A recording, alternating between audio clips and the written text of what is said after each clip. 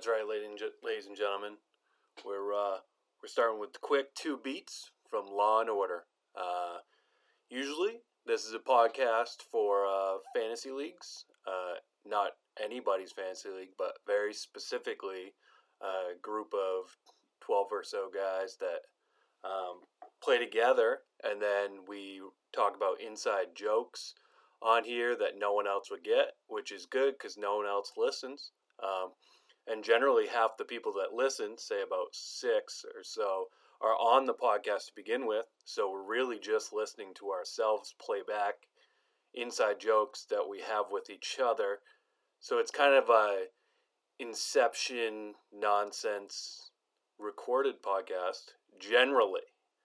But as you've seen with that opening tone that we all know and love from Law and Order, this is a very special true crime podcast. No fantasy relevance at all. I was going to do a little mock draft on the second half, but anybody that's ever listened to me on here realizes that I don't prepare at all. I have absolutely no notes, nothing except right off the cuff. So if I have to cough or something, you're getting recorded. There's no editing. I press record, and then I press stop, and then I load it up to Anchor. Shout out to Anchor for being free. So, I'm going to keep it easy. I'm just going to go off memory with my jury experience. But first, I'm going to talk about an inside joke. So, because, that's what we do. And I want to go back to the True Crime podcast. I was like, man, I don't know if I can just label myself that. I don't really know what that even means. So this was the extent of my research. A true crime, the definition according to Wikipedia, is a nonfiction, literary, podcast, and film genre in which the author examines an actual crime and details the action of real people. So, here we are, ladies and gentlemen. We have made it. So, going to the inside joke, Law and Order. So my mom, no relation, just kidding, definitely my mom. She sends me this link. Now, this link is about a woman, was a girl, played volleyball at our high school. Very successful. She was an absolute monster. She's like a superstar. Very cute. She may or may not have dated a member of our league. I'll leave out the specific names, just because I don't want to give anything away. But I don't know if my mom knew they dated or if she was just telling me that she saw the link on WMUR and was like, hey, maybe Dave will care. Well, she appeared on a Law and Order episode. All right, so I held this information. I did not tell the person that may or may not have dated her in high school, because I just didn't really think he would care. To be honest, if someone sent me a link about what my high school ex was doing, I'd be like, cool, right? That's cool. She's on a TV show. She's out of Tilton, New Hampshire, Sandmerton, New Hampshire. She's going to be on Law and Order. I don't know how that worked. But, so that's cool in that respect. But otherwise, I just wouldn't care. So, I did wait 12 hours. And then I was like, you know what? I'm just going to pop it over to him. It wasn't really a jab or anything. It was just kind of an information share. And his response is the funniest text I've ever received in my entire life. I am currently tearing up again. I have cried over this text too many times. Getting a phone call, I have no idea who it is. Hope it's nobody important. So I sent the link to unnamed member of our fantasy league. Sorry. I know how exciting it is to listen to someone laugh. And he says, and I quote, if I get another person sending me this damn link. I know, Dave. Thanks. I'm an overweight, middle-aged man that hasn't left his hometown and works for less than I should, and the girl I lost my virginity to is starring in goddamn Law and Order. Tears. I'm sorry. It's hilarious. So that's why we went with little Law and Order. So, true crime. Your boy got selected for jury duty.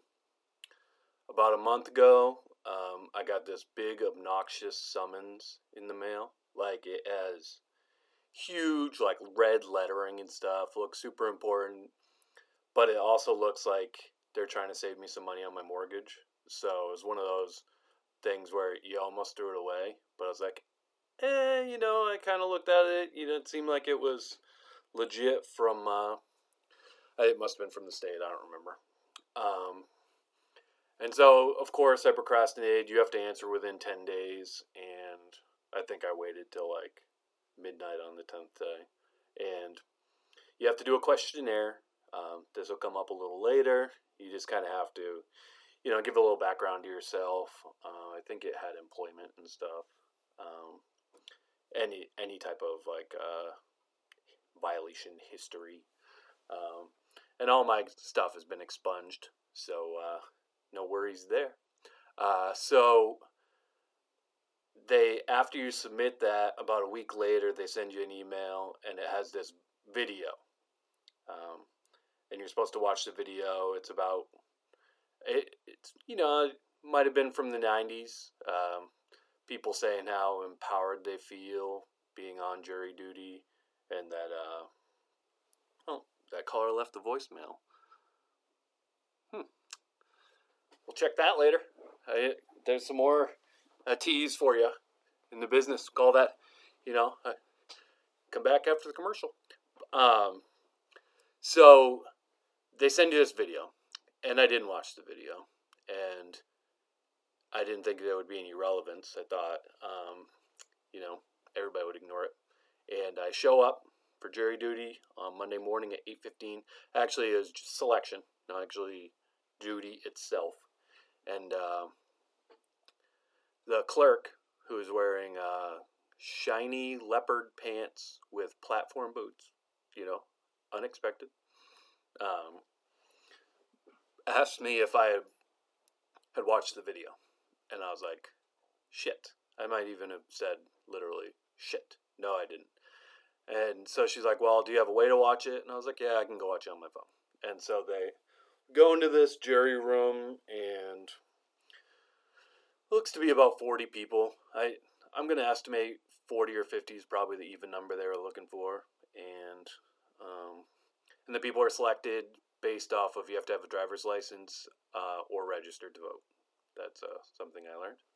So I go in, I open up my email, I open up the video, and like you don't want to be that guy in like a conference room listening to a video, so I have it down quiet. I'm kind of just barely watching it. And then Leopard Pants comes in, and she's like, well, since none of you watched the video, which I was like, vindicated, she rolls down a big projector, and we watch the video. Now, again, we're supposed to be there by 8:15. It says promptly on the letter that's when we're supposed to be there. People are rolling in, 15 minutes late, 30 minutes late. I think almost 45 minutes late. Now, it might have been some strategy to that, right? Not a lot of people want to participate in this exercise, and so maybe people were thinking that they just get turned around. But what happened was they kept a list of all the people that must have shown up. Like, it must have been 20 minutes late. Like, I don't know. They didn't like tell us what the cutoff was, but they kept track of the like 6 latest people, and those people when we went to the courtroom for actual selection. They like announced them that they had to go back into that room and watch it by themselves. So I avoided that. It didn't get anybody out of anything. If anything, it was slightly embarrassing, but and it was a pretty good chuckle that none of us watched the video. So we are now in the courtroom. First thing they do is they say, "All right, we're going to randomly draw names." It's out of one of those like the old like lotto buckets. Like it's like wooden. You put your own name in there, and then they shuffle it up and pull the name out of the hat. Except not a hat, because like I said, it was like a lotto thing. And so when they announce your name, you have to tell them whether you have like a conflict of interest. They announce the like 5 to 7 potential witnesses. It was like 4 cops, like a health and human services person, I think. And then they said the person who filed the complaint, and then the defendant, I believe. And they let us know that the case was going to be about stalking. That was the charge. And so the process, they would pull the name, then you'd stand up and you'd say, if you have yes or maybe, then you approach the bench, and then you had to give your excuse, and then they would recuse you, and you go back to sitting back down, or you'd say nope, and they'd put you over in the jury box. And at that point, like I said, there's like 40 or 50 people, and people are just, everybody's got some type of excuse or something going on. And then if you say no, then the lawyers, some of them, based off your questionnaire, they go and approach the bench and they're like, nah, we don't want this guy either. So they start recusing people. And recuse is probably the wrong word. I mean, I'm just a mere juror. I don't know what's going on here. And so literally you're sitting there, if there's 40 or 50 people in there, and 60% are going to make excuses or get bounced, and they're selecting 20 of you, like, if you say no, you're pretty much going up. And so I was like, maybe I'll be number 23 and I'll be good. Nah, I was number 6. So juror number 6, they didn't have anything on me, so your boy is in. Now the next thing they do, after they've selected 20, all the other people that didn't have, that weren't selected for this, all those people that thought they were so smart and they're going to go back to work, and they got out of jury duty, and maybe they won't, I don't know if that counts as being selected, and then I think you get 3 years off, but they had to come back at 2 for the next selection. So it wasn't paying to try to avoid. It didn't seem like it was working out for anybody. But so continuing on, the lawyers, both the prosecutors and the defendant's lawyer, talked to us directly. They just, on a podium right out in front of us, looking right at us. First guy comes up, and I hate to judge a book by its cover, but if the next time you walk around somewhere and you put your hands behind your back, right, and I'm going to do this, which is going to throw off the audio, but I just want to. So you put your hands behind your back, hold one of your wrists, and then like keep your hand like at your butt and your back really straight. And then if you walk and you kind of see like what that does to your posture. The gentleman had a real Napoleon Dynamite vibe to him, and I thought that maybe he was just like in training. This is the state DA. I didn't know if they could just bring someone on who was learning. Yeah, I mean, you have to learn somewhere, right? And so the guy comes up and he goes, I'm obviously not going to say his name. And he's like, what is domestic violence? And we're like, for some reason I thought it would be a little more like personal based. I guess that they would like ask us individual questions. In this classroom setting, with all these people around me, I'm not saying like anything, right? I'm just kind of hanging out. I'm just kind of along for the ride. And some people are kind of thrown out. Domestic violence is kind of we think of it as being like, abuse in the house, abuse in the family, right? I think the technical part of it is just that you have to have been intimate with the person, and not even intimate like sexually. You just have to, intimate has been like you were dating, like you're. But you get the people just throwing out random things, telling how it's mental and physical and all this, and just throwing stuff at the wall, see if it sticks. And it was kind of weird because it didn't feel like he was leading anybody to any type of response or what he was actually looking for. It just kind of just felt like he went up and was like, "What is this? Okay, I'm good." And then the defense attorney, I'm not gonna lie, I was a fan. He's got like a kind of like a Saul Goodman vibe to him. Just unkept. He must have been mid-60s. Gray hair going everywhere, gray beard. Like I said, he got the oversized suit, probably from the 90s with that video from the about the jury. And this he's been doing it. He's been doing it for a bit. There was no question about it. He comes up. His question is more of, what does it take? Like, how hard is it to accuse someone of something? And that's an easy question, right? There's no real. All it takes is an accuser, right? It doesn't mean something happened. All it means is someone accused. So, and one guy was all over it, like just really outspoken about how easy it was to accuse. So, and he sits back down. See, the defense attorney, he was more like leading, right? And was like, you see, that the reason I'm asking you this is because it really is that easy and it's going to matter. Whereas the first guy made it just like, hey, this is the law exam. And we're kind of just like, okay, now that I know what domestic violence is, and even after the fact, I don't know what knowing domestic violence, what that even, the relation to the case, believe it or not. So this was just my initial impression of who we were dealing with here. Both lawyers then approach the bench, and what happens is they can each pop 3 out, no questions asked. So they just got rid of the 6 people that opened their mouths.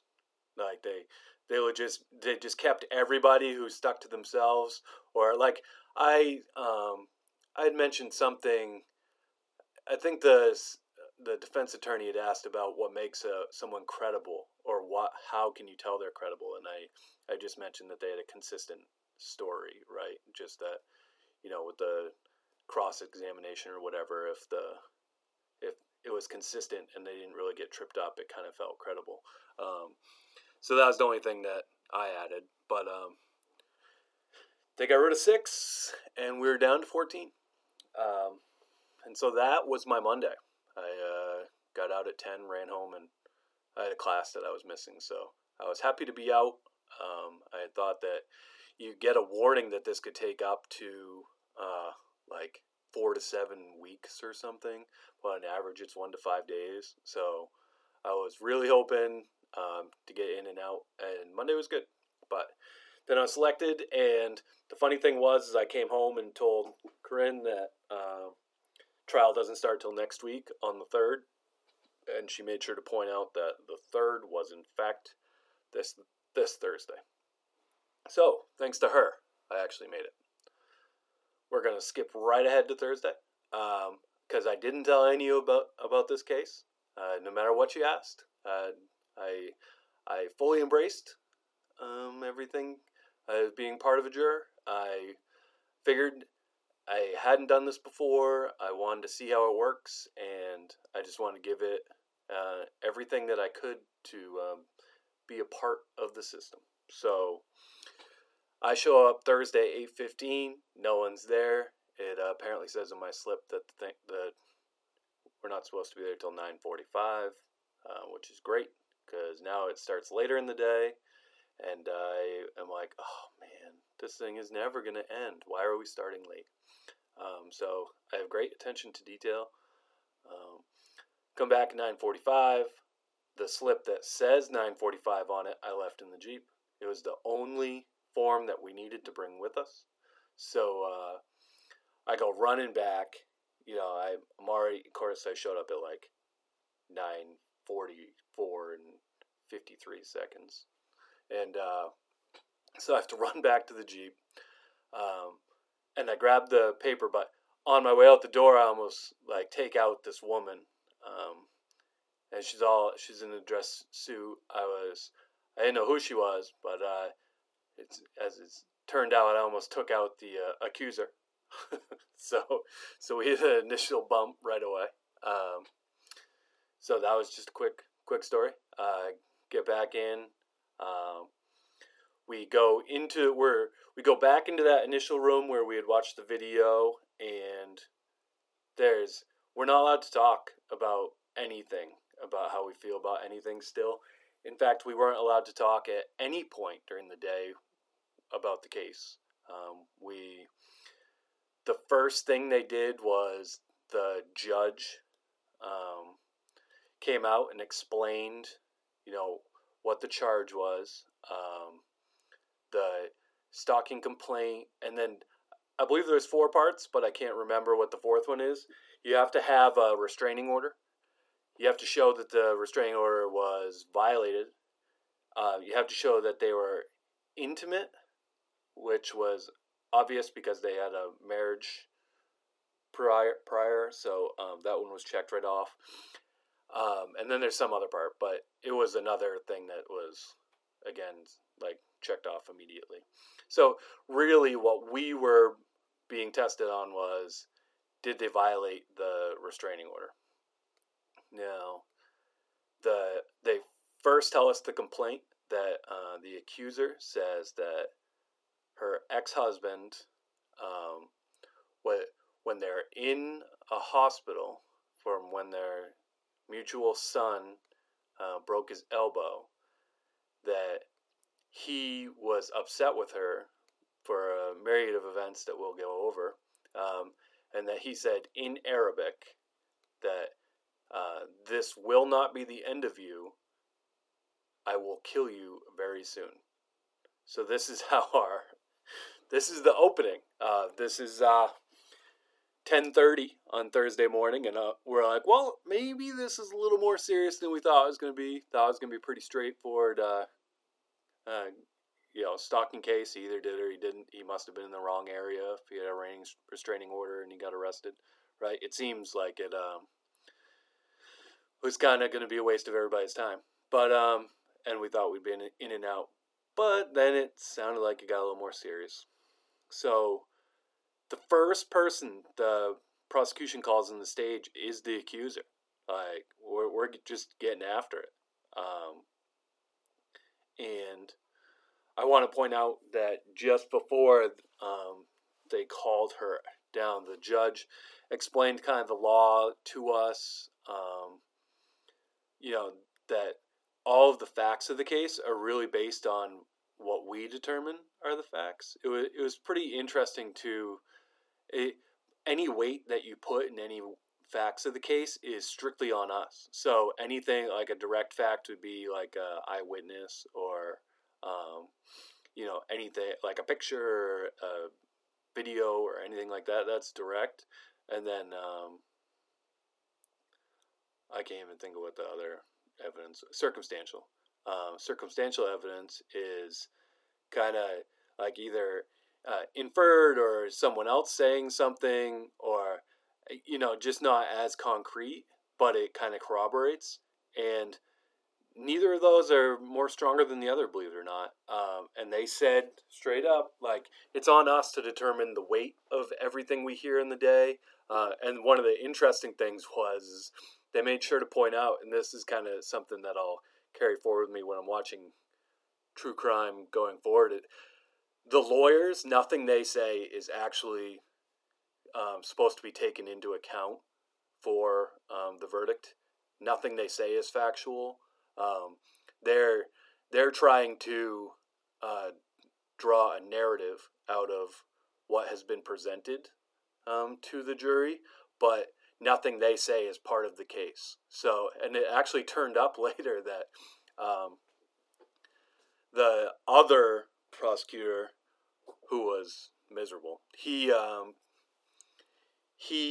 said, well, when we asked the ex this, he said this. But when the defending lawyer asked him this, he said this. And the defending lawyer was like, objection. And they went up and talked. And because he's like, that's not what he said. Like, we have the testimony. And the judge was like, well, remember, jury, nothing the lawyer actually says matters. They can really say whatever they want. You heard the actual testimony. So it's all based off of your memory. So I thought that was pretty interesting. That, you know, even though we heard the lawyer, and I'm not even sure if he was wrong. I think that the point he was trying to make was relatively irrelevant. We'll get back to it again, but I think what they were trying to point out was that the ex-husband was angry or annoyed. And one time he said he wasn't annoyed, and one time he said it was kind of unfair. I think those were the actual words. And he's like, yeah, well, he said it was unfair. You're telling me that's not annoyed? Like, it sounds like he's changing his story. And so, like I said, it didn't seem like it really mattered. But it was interesting, just the facts where it doesn't matter what the lawyer says. So, let's actually have the story here. I'll go through based with both testimonials of what actually happened, and then I'll give you any parts to add in if I need to. So, on September 17th, 2018, right, this was 3.5 years ago, their mutual son playing soccer in the yard, slips on the ball, breaks his elbow. And it's serious enough they need 4 pins, need surgery. Now, the husband and wife had been divorced since 2015. Now, as part of their divorce, the only communication they can have is about the welfare of their children. Let me repeat that. The only communication they can have is about the welfare of their children. So these two are not allowed to talk at all. Like, they don't like each other, right? Like, and you can't infer anything by what happened in their marriage. We're not given any of those details. But yeah, like, so they're not supposed to be near each other. And so they have a custody agreement. What they do is every other weekend he can have they have 2 boys from Saturday morning to Sunday night, but it generally is he will shoot a text message to her and say, hey, can I have them for these 6 hours on one of the days? And they go to the police station, and that's where they meet and do the exchange. Because, again, like, obviously, there's some history, right? So, this couple, obviously cats and dogs here, their kid breaks his elbow, and the mom does not tell, the accuser, does not tell the ex-husband at all. We're talking, so he broke it on 17th, and he had to he broke it on like the weekend, and they need to have surgery on the Monday, and then he was in like a soft cast, and then he needed a hard cast put on the following week. Now, in between that, so like 4 days have happened since the surgery. So about 6 from the injury. There's a visitation. The dad says, "Hey, can I have the kids for 3 hours?" And she's like, "Sure." Still, we're talking 4 or 5 days into this injury, has never mentioned it, right? And so, sorry, I got a notification on my computer here. So she hasn't told him. They go to the police station to exchange the children, and he's like, WTF, right? And she's like, yeah, he broke his arm. Oh, by the way. And, the kid's pretty bummed out. The dad's like, what is this all about? Pretty protective, as all dads are, or any parents, right? It's very reasonable. And obviously he would be upset about this. And so there was no indication of any type of a fight or anything. The dad shoots her a text and is like, hey, can you tell me about the follow-up appointment? I'd like to be there. Can you send me any information that you have? And we have all these text messages, so we know the exact things that were said. She responds with, I don't have the information with me. I will send it to you when I get home. There was a little discussion on what, quote-unquote, the information was. She meant the time and date of the appointment. The defendant was saying more of, I was looking for medical information, and she didn't have it. But so, again, there was a little squabbles like this that didn't seem to matter. But and she never tells the ex-husband when the follow-up is. The visitation was on Sunday and the follow-up was on Tuesday, and she never tells him. So obviously that would be frustrating. And again, so he testifies that sure, it's unfair, but it's not upsetting. And it's one of those things where you're like, come on, man, you were pissed. I understand you don't want to say it on trial that you're up there, you're pissed, but we get it. You're pissed, and that could lead you to say something, right? So the defendant, the dad, shows up to the appointment on Tuesday. No one ever told us how he got the information. Again, this is a whole lot of story. You're going to be like, wait, they went through this entire story just to figure out the whole... I'm sitting there going, yeah, so the threat is the only thing that we have to weigh on. None of this other stuff really matters. So I think what they were trying to do was set up that, she was pretty petty about it and that she pissed him off pretty good. But so he must have called the hospital. He's the biological dad, so I would think that he has full information requests there. And so they gave him the time, and he goes to the appointment, and he brings his new wife, which probably a questionable move. You wonder, were they in town together? Because the dad actually lives in New Jersey now. Did he do it just to piss her off? Did the new wife, does she have something to, is she upset about anything? It was a questionable move by a guy who's just trying to be like, I'm just checking in on my kid, to bring your new wife and, cause drama in a situation that was obviously a powder keg, because they're not even allowed to talk. Remember that. They can't even speak unless it's about the kids, or they will break the law. So they show up, and they're all just kind of sitting in the waiting room.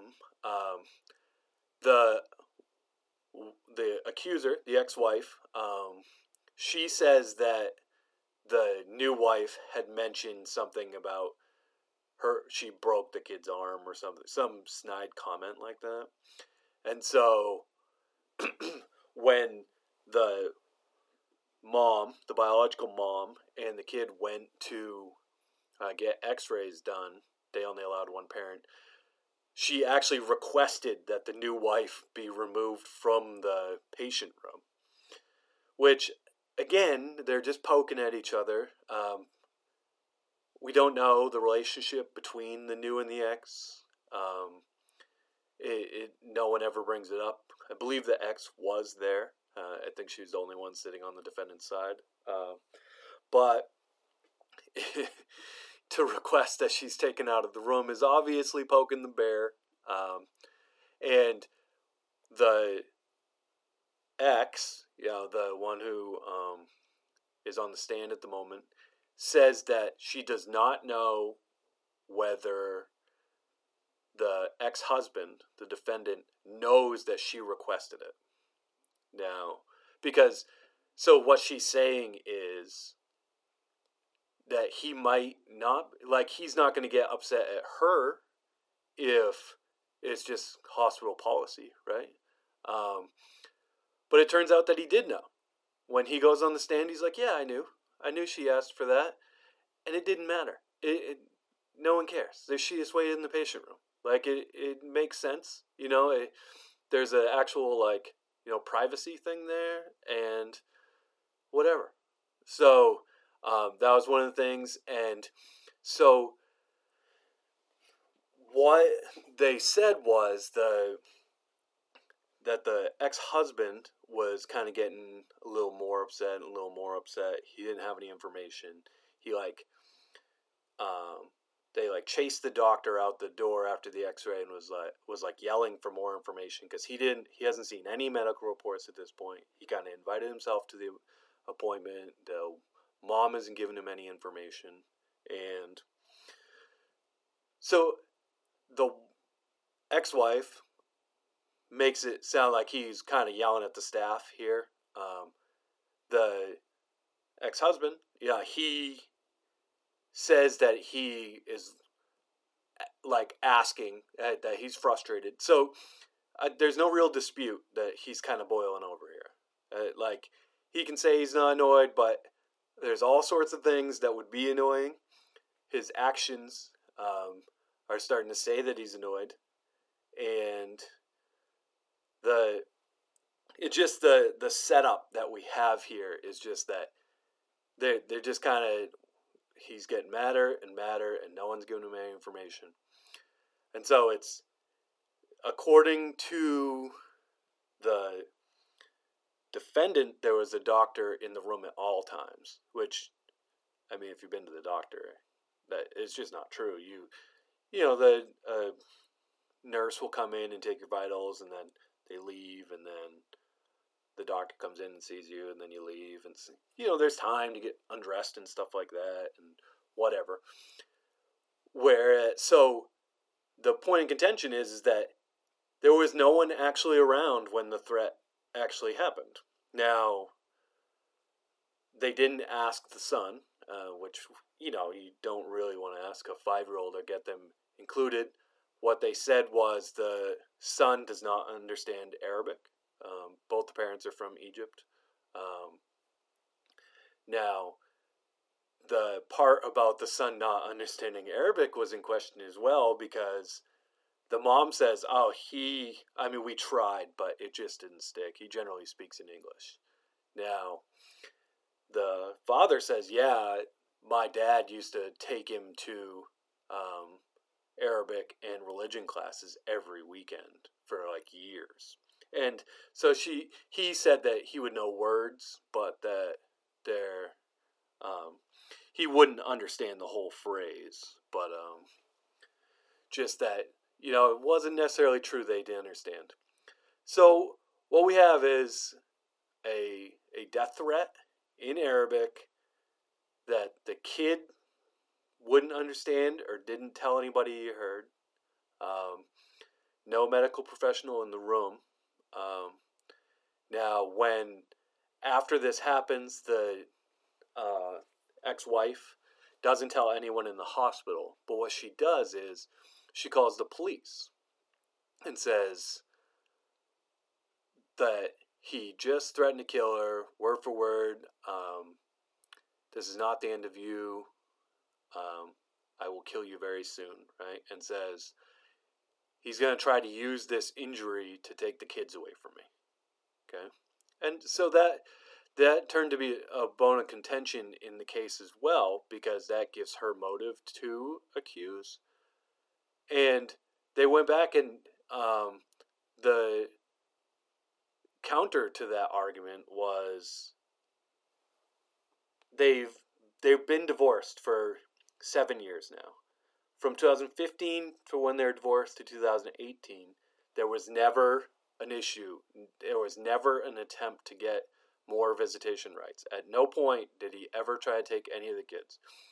Even knowing what we know now, from 2018 after the injury to 2022, there was no attempt to get the kids. And their Health and Human Services did stop by just to check in, which is, great that they do that in the hospital. And that was another thing is, like, so if people are kind of looking out for abusive parents, they kind of, you almost think that they, like, snoop around, or they kind of, like, try to read the parents' like, body languages and stuff, whether they're in fear or anything. And the prosecution decided that the only witness they take on the stand is just the accuser. They absolutely no hospital staff, no police. We thought that one of the 7 people that they were going to put out was going to get called to the stand, and that they would tell us something, give us any type of other information. Nothing. They didn't. The prosecution didn't try to do anything beyond ask her what happened, and I think that really hurt them, because if we just didn't have any corroborating evidence that, if this guy threatened your life, then how come no one else knew about it until you called the police? And again, as I brought up in the jury room afterwards when we were deliberating, if she hadn't called the police, right, and say she had waited till she got home and pressed charges or something, we would say, well, why didn't you call the police, right? So we get that victim blaming mentality. So, I mean, she called the police, so she was obviously scared, which kind of fits along with everything we know about them, right? And kind of can infer they're not allowed to even talk. They only meet at a police station. That's it. That's the only time they ever are near each other. So it's obvious that they have some type of history. We don't know if there's ever a domestic issue one way or another, or that he's worried that she's going to accuse him, or she's worried that he's going to hit her, or anything like that. We don't have anything to say that he's scared of her or she's scared of him. So, but she called the cops. And so that was kind of the thing, was no one heard the threat, and then, and then she directly had this feeling that he was going to take the kids, and that's why he threatened to kill her. And then if you take away the motive of he was going to take away the kids, you're kind of like, I mean, this dude was pissed, but did he really say he was going to kill you? And so that was one of the big surprising things, was the defendant generally doesn't take the stand, right? Because you can just straight up, sorry, I'm going to take a quick drink here.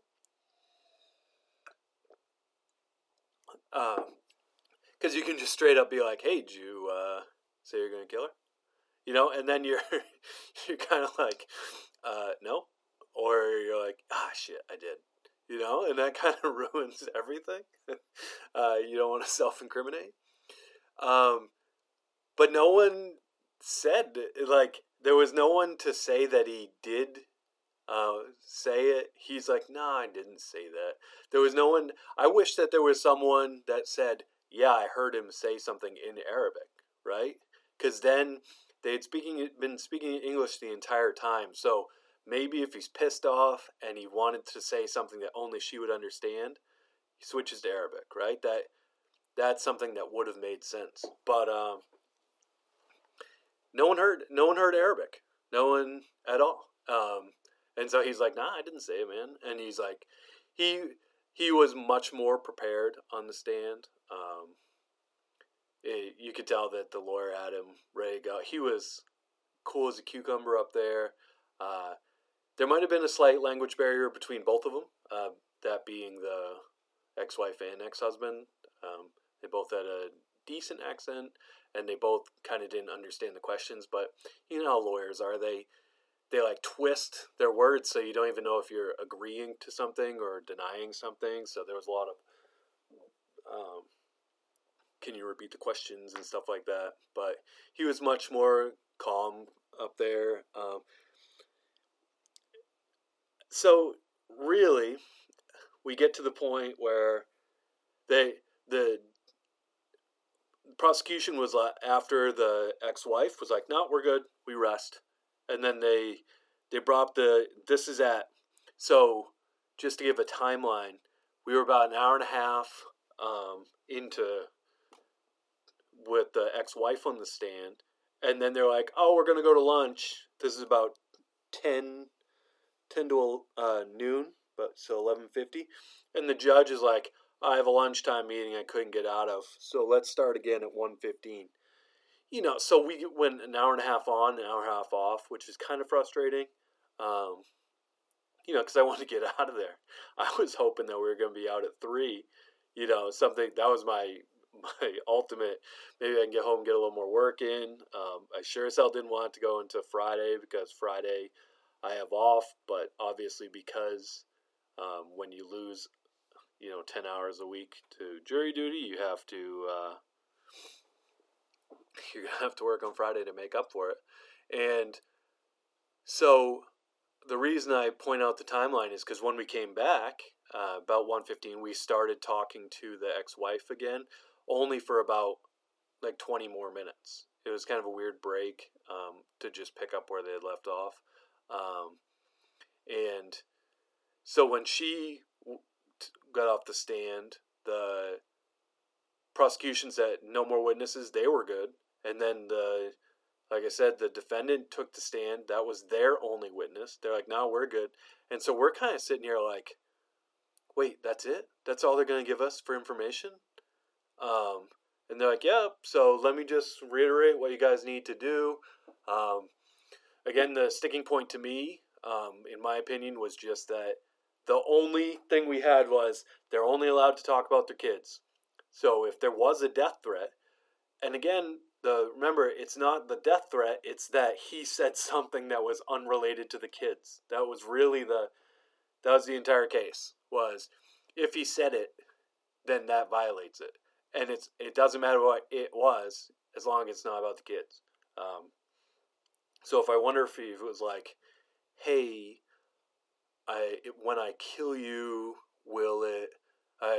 it's going to make the kid's life harder. I wonder if that would have violated the decree, which, is sickening, and I'm a bad person. But, it's about the kid's welfare. So we go back into the jury room. This is about 2:45, right? And I'm like, oh, man, this is just straight he said, she said. She says he threatened her life. She called the cops. She was scared. She didn't leave until the cops were there. He was definitely pissed off, and for good reason. Like, no information. His youngest broke his elbow, which was a surprise to him 5 days later. He goes to a doctor's appointment, and they just keep jabbing, right? It's just,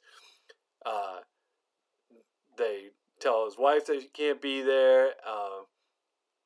It's just a culmination of events that would probably upset any human being. And this is two people that don't like each other. So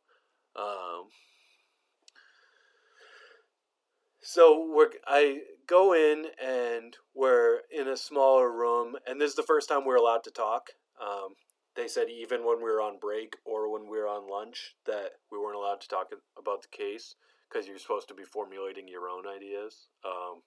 So it's interesting. So you go into into the courtroom, and you're hearing everything about the case, and then you're supposed to go into this other room and be like, hey, so what do you do for work? And that's actually the way it was. Everybody was really good about it. I didn't really see a lot of like faces or anything, but I wasn't really trying to pry or anything. I was just kind of doing what they told us to do. So we had to determine a foreman. What a foreman does is they take all the evidence, and so if anybody wanted to look at one of the items, or they also are kind of like the leader, if you will, of kind of letting everybody say their piece and then determining the verdict when it's unanimous. And so the first thing I did was I went very diplomatic. I was like, I don't want to put any pressure on anybody. Do we want to do like a anonymous vote where you kind of put it in a hat or something, and we'll see if we're not unanimous at the moment. And people are like, I don't really think we need that. And we kind of did like 5 minutes of talking, and everybody was on the same page. Like legitimately, everybody felt like the prosecution just didn't prove anything that it very well might have happened, which is kind of the worst part, is they kind of put us in this tough predicament where I can't say that he didn't say it, but no one told us he did. And, it's innocent until proven guilty, right? And there just wasn't, the burden of proof was on the prosecution, and there just wasn't, we're not saying there wasn't enough evidence, there was nothing. They told us the whole story leading up to it about this kid and his poor broken arm and going to the hospital, and the ex-wife goes here and all this, and does he know Arabic or does he not, and all this, and no one had any information about whether the gentleman said anything. So it's really tough to have any type of proof or feel strongly that he did say anything, even though he most certainly could have. And there's just no one around to see it or hear it. So it took us legit, it took me longer to find the bailiff than it is for us to discuss it. I went and told the bailiff that we got a verdict. We were then brought back into the jury room, or into the courtroom. No one told me anything how it works. I understand that we've all seen it on TV, where you have the one guy who says what the verdict is, but usually those have a bunch of different things. They're like guilty on this count, not guilty on this count, and all this. But so we go in. They're like, understand you guys reached a verdict, and they're like, juror 6, you're the foreman. And I was like, yeah. So I stood up, and I was like, yep. And he's like, and what is the verdict that you've reached? And I was like, not guilty. And then they're like, and the rest of the jury, you agree? And everybody's like, yep. And I kind of was just wrapped up in the moment. I didn't look over at the defendant, or the ex-wife was still in the courtroom at this point. She was behind the prosecution, so I don't know how they reacted. But that was it. I mean, it was pretty anticlimactic. After all, it felt like at 10 in the morning that we had a death threat on our hand, and that it was going to get pretty in detail. And when it came down to it, there was really nothing. It was just a story about a kid who broke his arm, and the parents don't communicate, or divorced parents don't communicate, and they don't like each other, but we don't have any type of proof whether or not he said he's going to kill her. So, and legitimately, one of the other juror members said something that we all kind of felt was, well, I hope I don't read in 3 years that, something happened here, and that they say the system failed him. Because I feel like we all agreed, and that we did what was right, but it doesn't mean that the prosecution didn't fail her. And so that was kind of the sad takeaway, was kind of felt like the prosecution just didn't try hard enough here. Or maybe there was nothing there. That's the rationalization to make yourself feel good, right? Is maybe they did look and couldn't find it. And if that's the case, then they probably should have just thrown it out. But thankfully it only took us, couple days to figure it out, and hopefully we gave the right decision. So, I will leave you with the Law and Order sound, if I can bring it up easy enough. No thanks to YouTube Red. Bam! Remember the funniest text that there's ever been? I will read it again for you, just for some, to alleviate any sad feelings you have after the ending there. If I get another person sending me this damn link, I know, Dave, thanks. I'm an overweight, middle-aged man that hasn't left his hometown and works for less than I should, and the girl I lost my virginity to is starring in goddamn Law and Order. And with that, I leave you. Thanks for listening.